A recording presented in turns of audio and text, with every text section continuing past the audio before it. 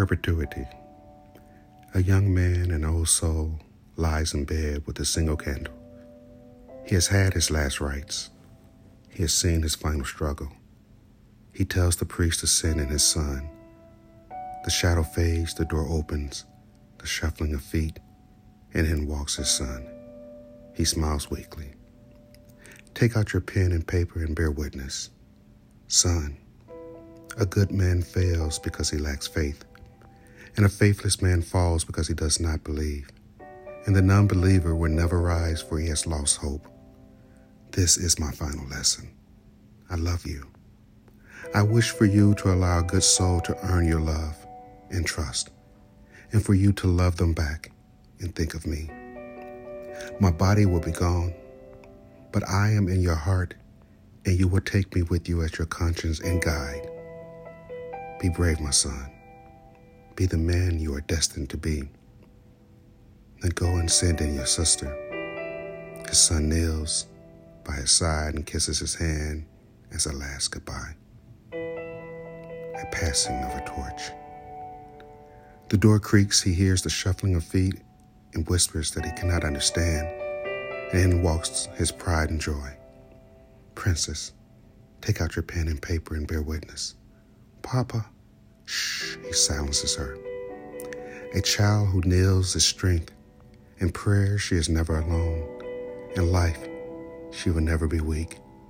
She may bend but never break. She will face adversity, bigotry, and cruelty at the hands of false men and petty women. But she will rise from prayer as a woman, and she will lead as a queen. She will be loved as a god, and a goddess deserves a faithful priest or priestess. My wish for you is not to find nor to seek, but to be.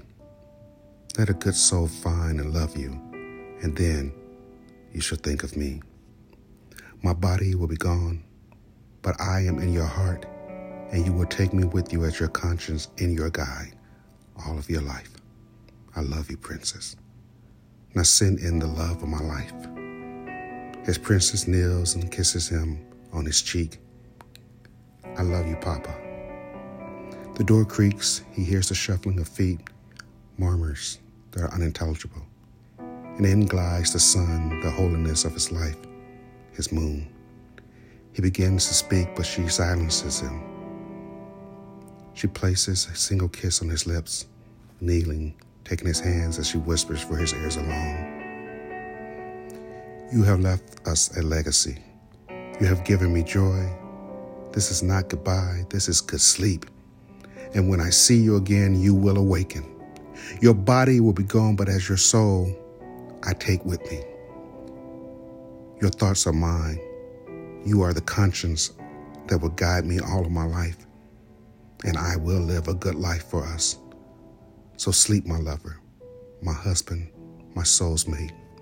Sleep and awaken from your slumber next to me. He smiles, and her grip on him is the last thing he knows. I wish that I could tell you that he saw heaven, or that he saw the light. I wish that I could say for certain that hell was not a possibility, but for certain I can tell you that he smiled. Perpetuity.